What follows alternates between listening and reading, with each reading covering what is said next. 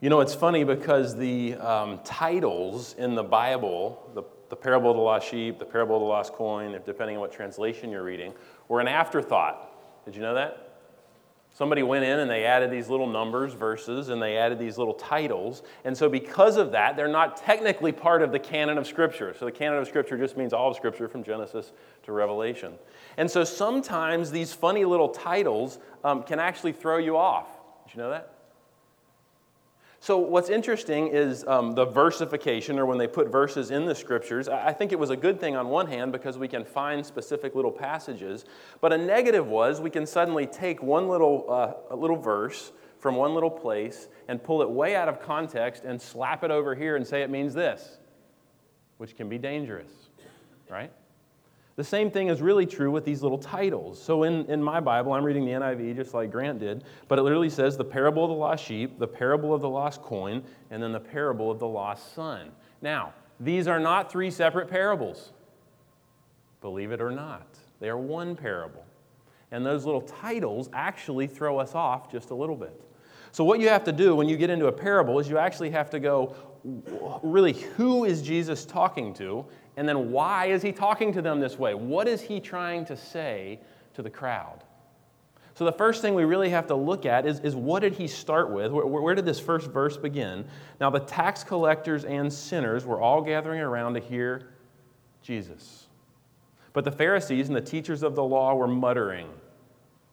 So we got angry Pharisees and teachers. This man welcomes sinners and eats with them. Okay, so what we have going on here is a party. Can I put it that way? A celebration. So literally, Jesus is in some kind of house, some kind of structure, and he is having dinner. He is eating with tax collectors and with sinners. Okay?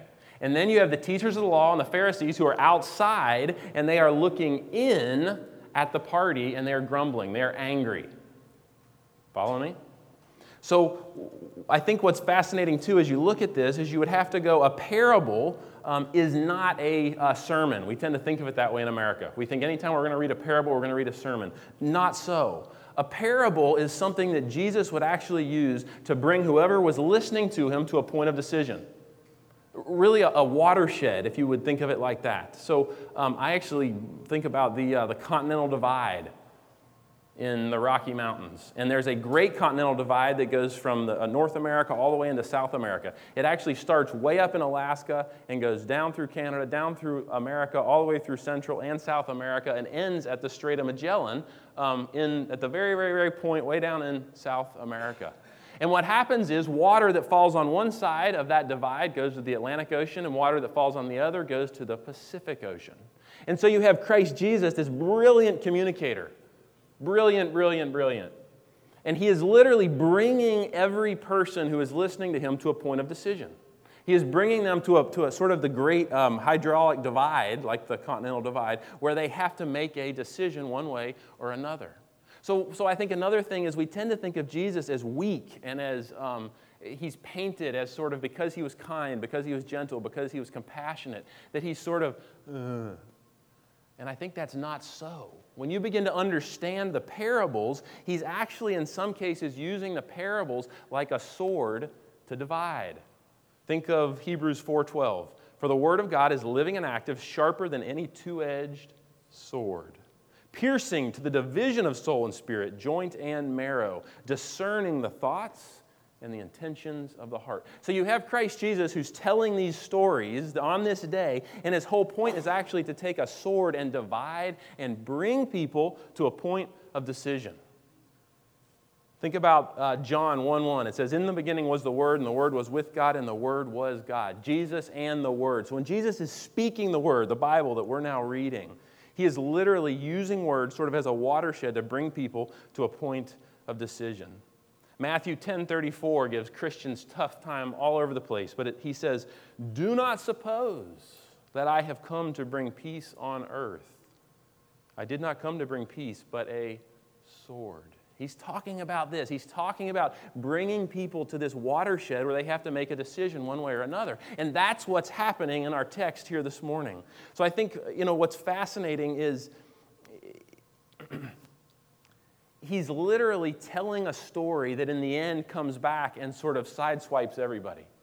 He's brilliant. He's beginning with the end in mind. You might think Stephen Covey came up with that in the whenever he did, the 80s or something, but he didn't, I assure you. Christ Jesus was the original storyteller, and when he told any story he was telling, it was literally something that at the end it would come back and sort of catch everybody by surprise. It was an aha. One Bible scholar that I love says a parable is a story with a sting in its tail. I love that. A parable is a story with a sting in its tail. So the question then that we have to look at as we dig into the 15th chapter of Luke, which I appreciate you reading all of that, Grant. And you may have noticed that we're breaking the rules and reading big chunks of Scripture, and we go, hey, we're a church, right? Let's read the Bible. Man. So here it is. We have two groups. So who's present? Jesus is inside a house. He's sitting in this house, and he's literally breaking bread, and he's eating, and there's laughing, and there's joy going on inside this house. And who's he with? Tax collectors and, let's say that again, tax collectors and sinners. He's literally inside celebrating. Now, in order to understand tax collectors, I don't even know that we as Americans can get our head around this, but I'm going to try in a minute. Here's what we'd have to imagine. We would have to imagine that another nation came in and conquered America.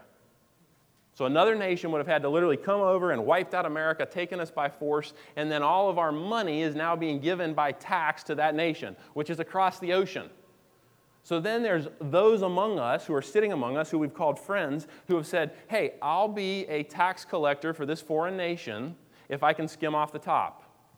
So the foreign nation goes, hey, as long as I get this amount, you can collect any amount you want at sword point. As long as you send this X amount across the ocean, whatever it is, to our nation, you can keep anything you want.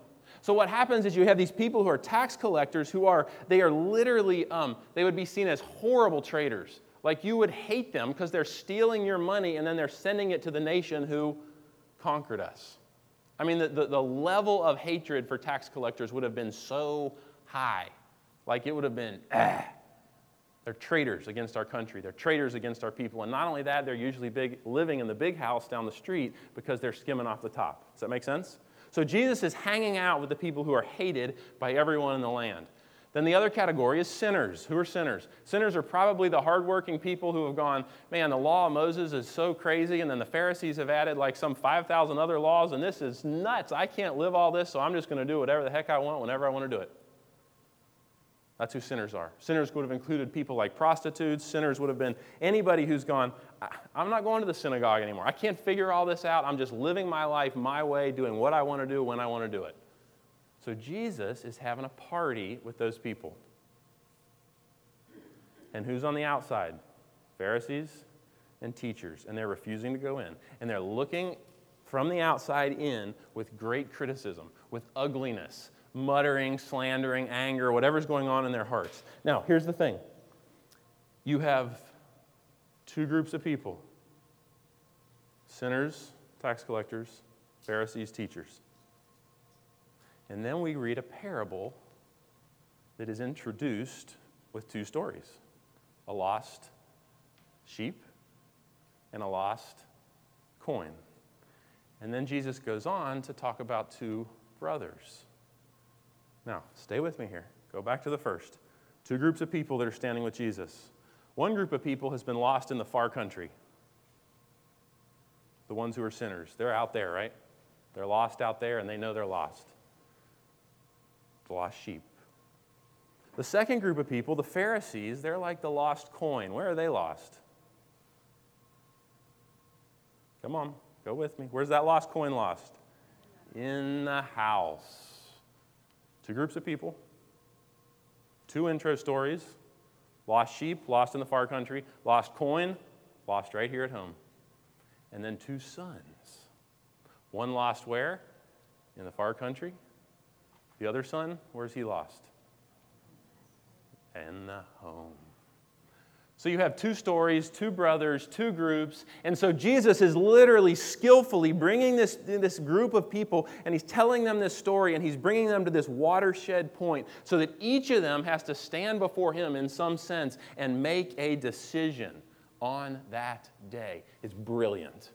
So instead of getting up, and I just think of myself, if I was in this situation, I think I'd probably want to go out and mouth off to the Pharisees. You big meanies, or go and, talk to the people in the park. I don't know what I'd do, but here is Jesus. He does neither of those things, and he begins by drawing everyone into this story.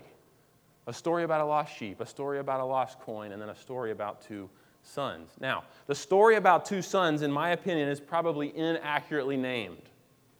It would have been much better if we would have named this the self-righteous brother.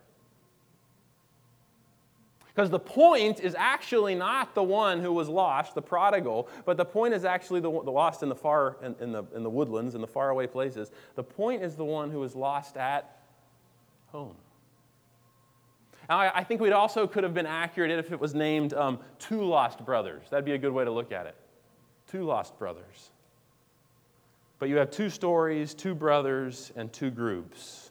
So let's talk about it. We have a son. I'm going to jump right into what we call the prodigal son story. But we have this son, and he comes to his father, and he says, I want my share of the estate. In those days, 2/3 of the estate would have gone to the older brother, 1/3 would have gone to the younger brother. A father in this day and time would have had the freedom to either give it and disperse his wealth when he died, or he could disperse his wealth at any point in time and sort of choose to retire and just go on and let his boys or son or family or whatever provide for him. So when this younger son comes and says, I want, he's in some ways saying, Dad, I wish you were dead. I want to cash in on my chips now. Highly offensive. I want my part of the estate now, and then surely, this father knows what's in the heart of this guy, right? It's his son. He knows. I mean, he knows beyond a shadow of a doubt what he's going to do, what's in his heart, and what is brewing and what is happening here. So the father graciously gives his younger son probably 1/3 of the estate. And I think I'd say a couple of comments just as we move through the story here. When you have someone who's always saying, give me, give me, give me, watch out. Watch out. We all go through it in our spiritual journey, but it is an indicator.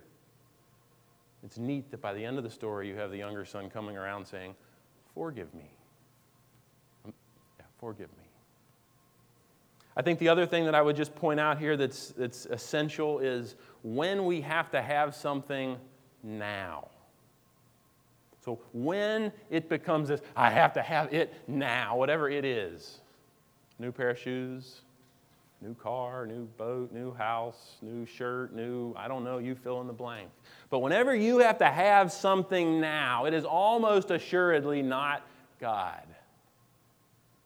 Abby and I have this funny little thing in our marriage, but anytime we want something, we refuse to buy it now because it's going to be there in 2 days or 5 days or 2 weeks or 1 month, right?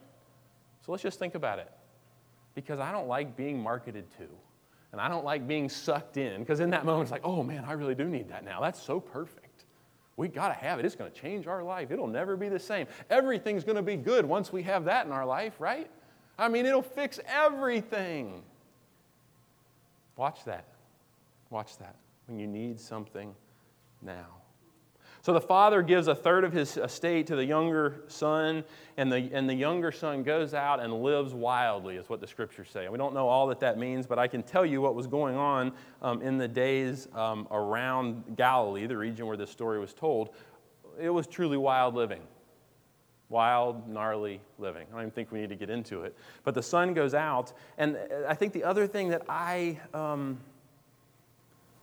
even know how to quite put into words, but I think it's at least worth paying homage to a second, is there comes a point as a parent where you have to know when to say, son or daughter, go. Go. And there has to be a point at which when you let a son or daughter go, that you are willing to let them return home and help them clean up whatever mess they have then made. And I think that's probably, we have young teenagers, but I think that's probably one of the greatest challenges as parents, is to let a son or daughter go.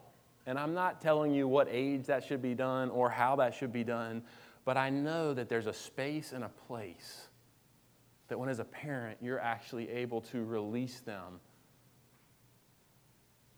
and then open your arms when they return, no matter how bad they've messed their lives up, that's powerful, and that's real love.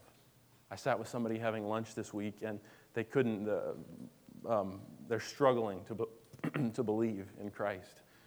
And it was, why doesn't he come back and fix everything? And this was my answer.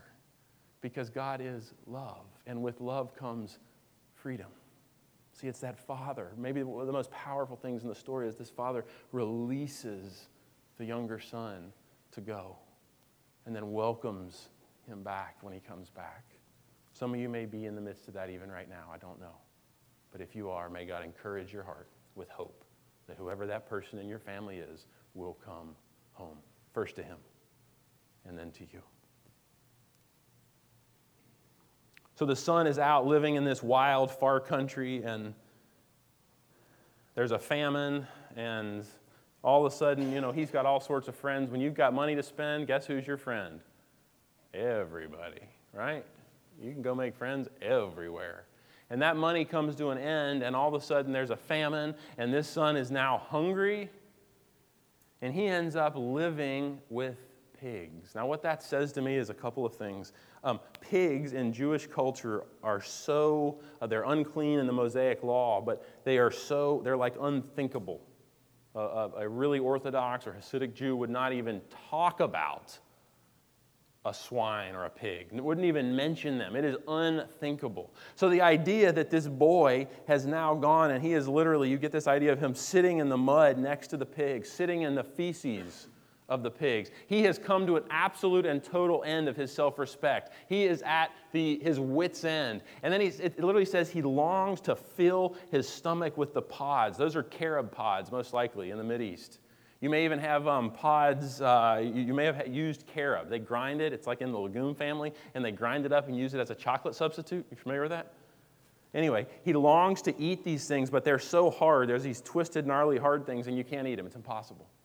So you have this younger son who's coming to the end of himself. He's longing to eat these carob pods. And finally, it says, in our translation, what Grant read was that he came to his senses. The ESV actually says he came to himself. And I love that because I think before you can come home to God, you've got to come to yourself. You've got to know maybe the depth of selfishness in your own heart. You've got to grasp that so you can then go home and say, Lord, forgive me. So he comes to himself and he literally goes, you know what, I could go home, and he comes up with this thing that he's going to say, I could become one of my father's hired servants. And so he begins this journey home.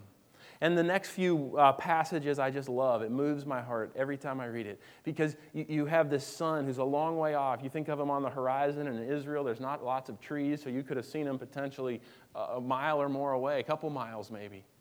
And so he sees his son, and he's been waiting all this time. And the son may have forgotten that dad, but I assure you that dad never forgot the son. And so he's a long way off, and he sees the son. And he literally runs to him. Now, I don't know if if you live in Wilmington, you have to have driven down I-40 and smelled the pigs. Have you? That boy would have been gnarly, smelling like the pigs. And that father goes running out and meets him. Why, he's still a long way off. And it literally says he grabs him, and he would have kissed his face, kissed his neck, that stinky, dirty neck. Dr. Olson, sitting here, told me some stories about tending sheep, but the pigs are the same way. They're just even worse than sheep, I think. They're so stinky. And then you have this boy coming home, and this father coming, wrapping his arms around him. He doesn't say, take a bath and then I'll hug you. He just wraps his arms around him.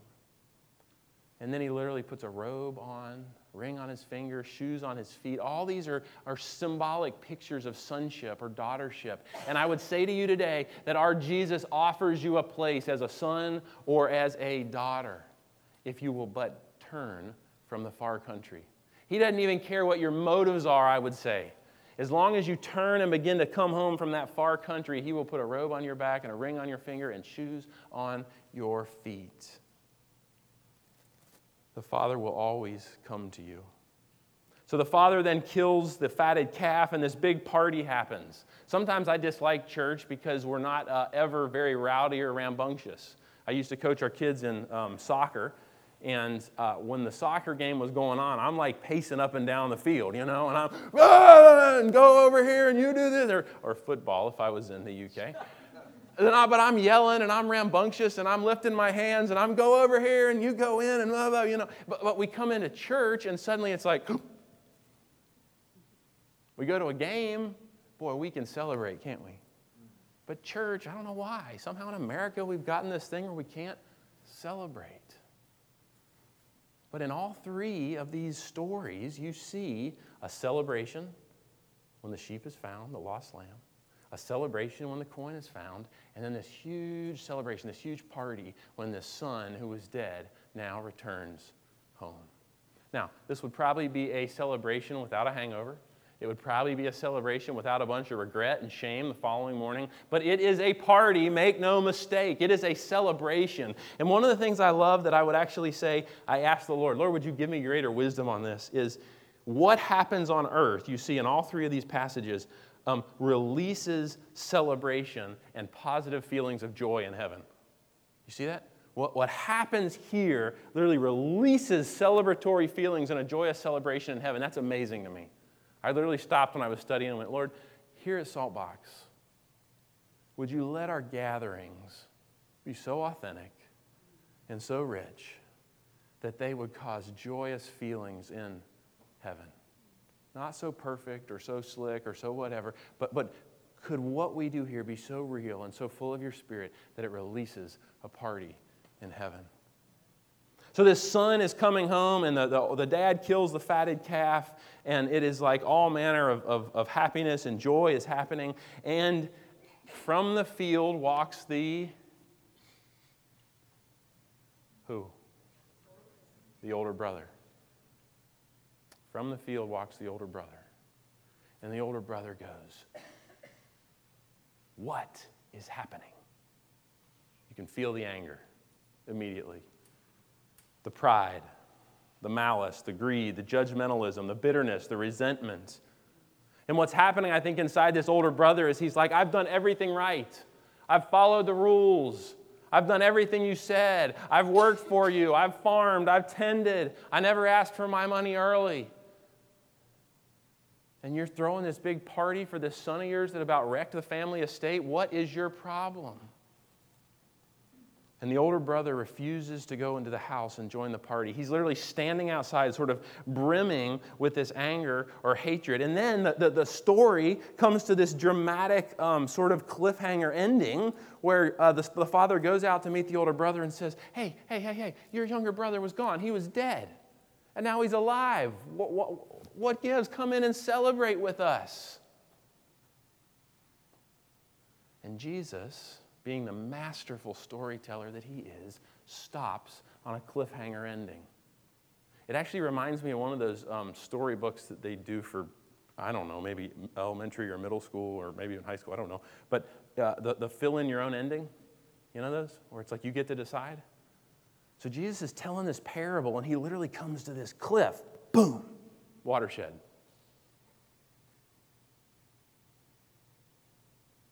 And you're left, the crowd would have literally been sitting there just left wondering, does the younger son actually stay home and make good on his promise and walk with his dad and his family?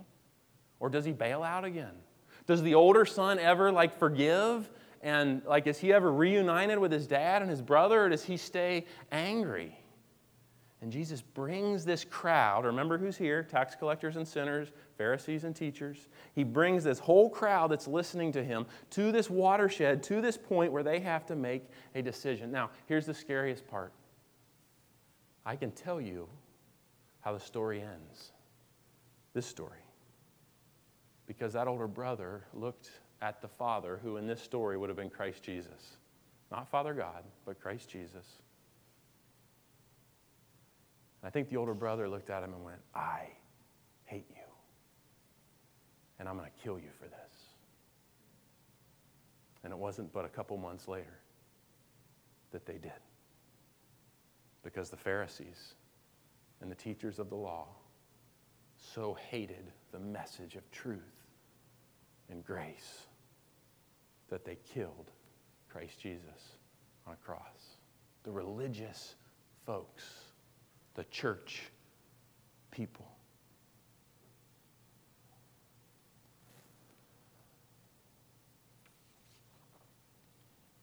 So Jesus takes this story, he takes the sword of truth, his word, and he divides this crowd into two groups. And there's this big sting at the end as it comes, as everyone standing there comes to the realization, and they're literally going, am I the younger brother who's been living out in the wild lands that I'm coming home?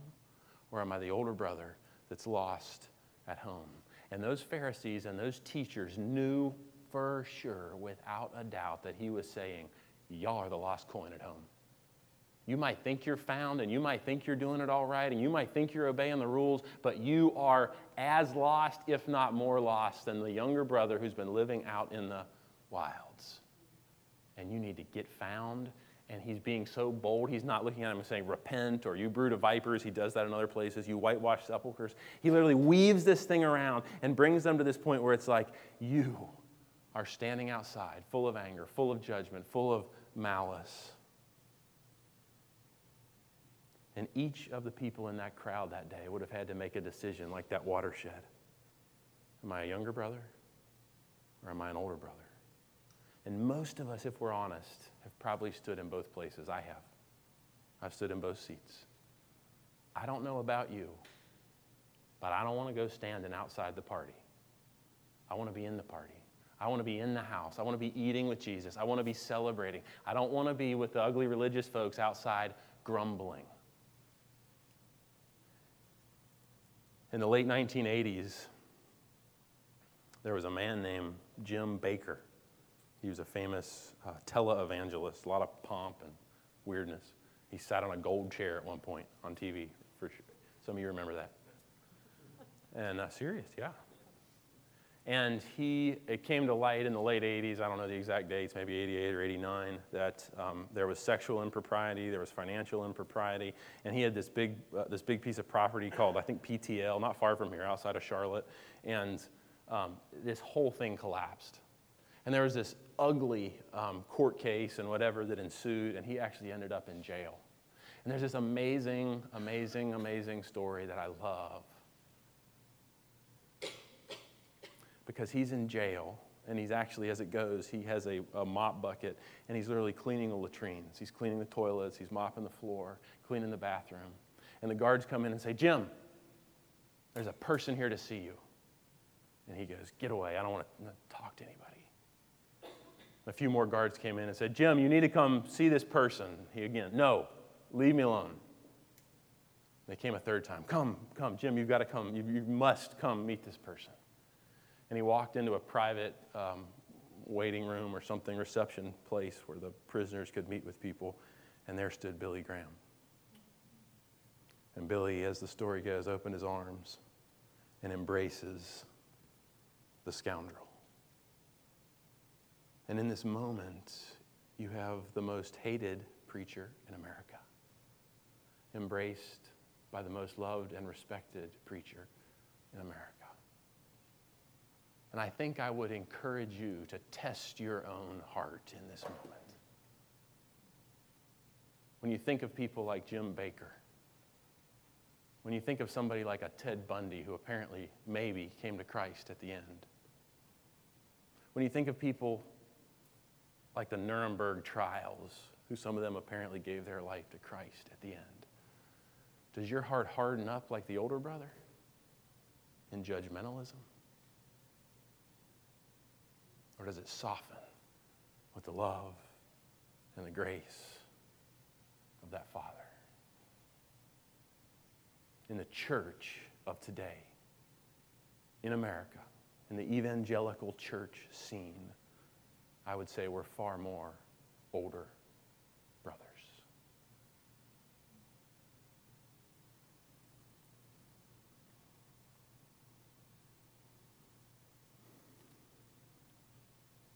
the very beginning of this passage. Verse 2 says, the Pharisees and the teachers of the law muttered, this man welcomes sinners and eats with them. May it be said of Saltbox that we welcome sinners and eat with them. Steve, would you come up? He's going to lead us through communion. And before you do, I'm going to do something. Let's close our eyes and pray for a second.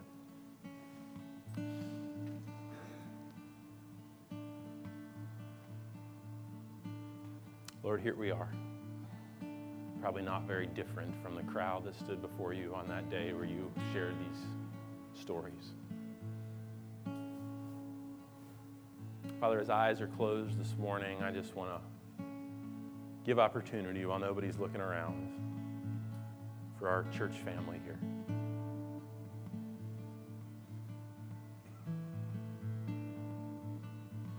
If the Lord's speaking to you and you would go, you know what, Michael? I got a little of that younger brother in me. There's part of my heart, there's part of my mind, there's part of my being that is living out in the wilds, in the far country. And the Lord's convicting me today. While eyes are closed, I want to invite you to stand up. Just where you are, nobody's looking around. I'm not going to embarrass you or let anybody open their eyes, but if that's you, there's part of your heart and part of your life that you would go, it is out in the far country, whatever that means. And then I want to offer something else. If you're here today and you'd go, you know what? I have a tendency to be like that older brother. Judgmental, critical.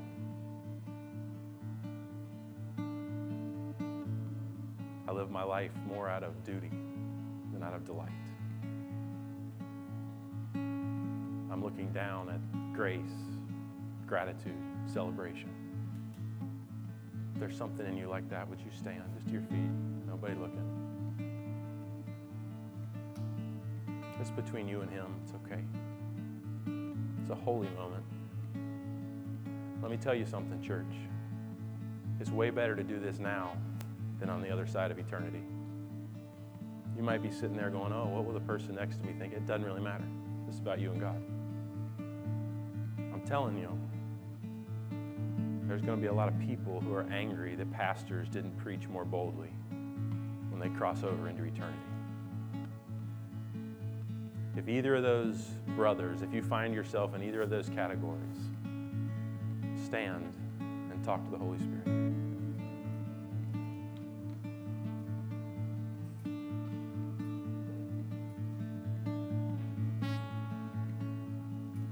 Lord Jesus, may it be said about Saltbox that we welcome sinners and eat with them. Would you all stand with me?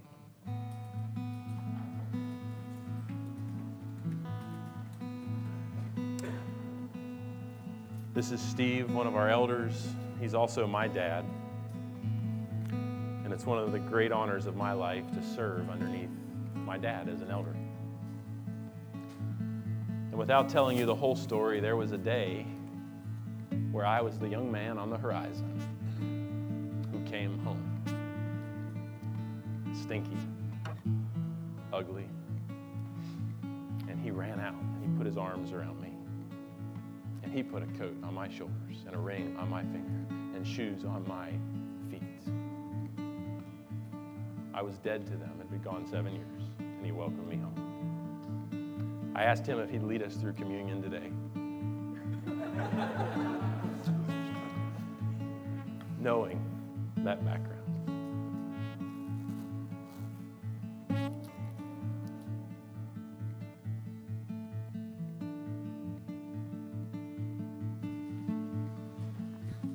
Thank you, David. Thank you, Michael. We're going to celebrate communion as a family this morning. And we're going to do that by coming forward again as we did the last time we had communion. But I want to offer to you and stir up your memory, really, based upon two sort of images. And the first one comes from Isaiah chapter 53, and it is verse 6 that says, "All we like sheep have gone astray. We have all turned, every one of us, to his own way. And the Lord has laid on him your iniquity and mine, the iniquity of us all." That, my dear brothers and sisters, is a profound reality. And if you have not yet fully embraced your tendency to go astray, the second image still holds true for each one of us. And that is Luke 15, and Michael read it. Verse 20, it says, "And as he arose and came to his father, but when he was still a great way off, his father saw him and had compassion and ran and fell on his neck and kissed him." That is your Father who's looking for you, who's looking for me. Whether you find yourself in the camp of the older brother or the younger one who has squandered his inheritance,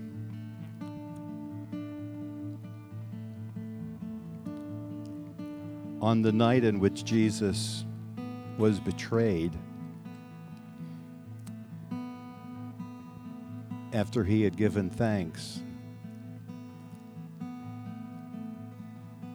he broke the bread, and then looking at his disciples, he said, "This is my body which was broken for you. Do this in remembrance of me." And likewise, after he had eaten with his disciples, he took the cup, and pouring it out, he said, "This is the cup, the blood of the new covenant. There is no sin nor iniquity that the Father, clad by image in his sandals and his robe, won't overlook because of his provision through the death of his Son."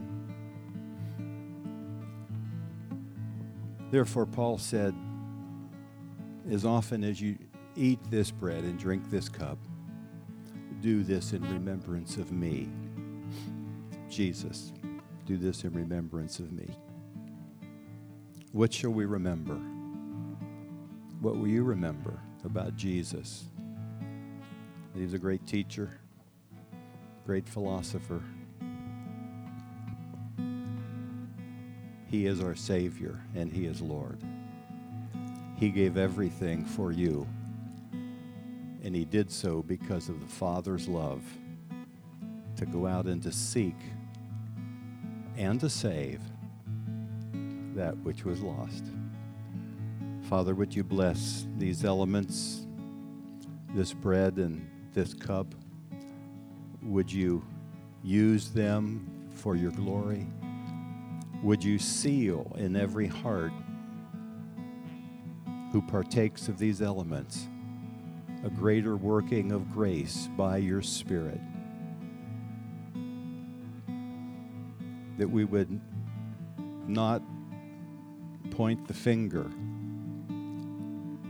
except to Jesus who paid it all. We bless you with great gratitude and thanksgiving. In Jesus' name.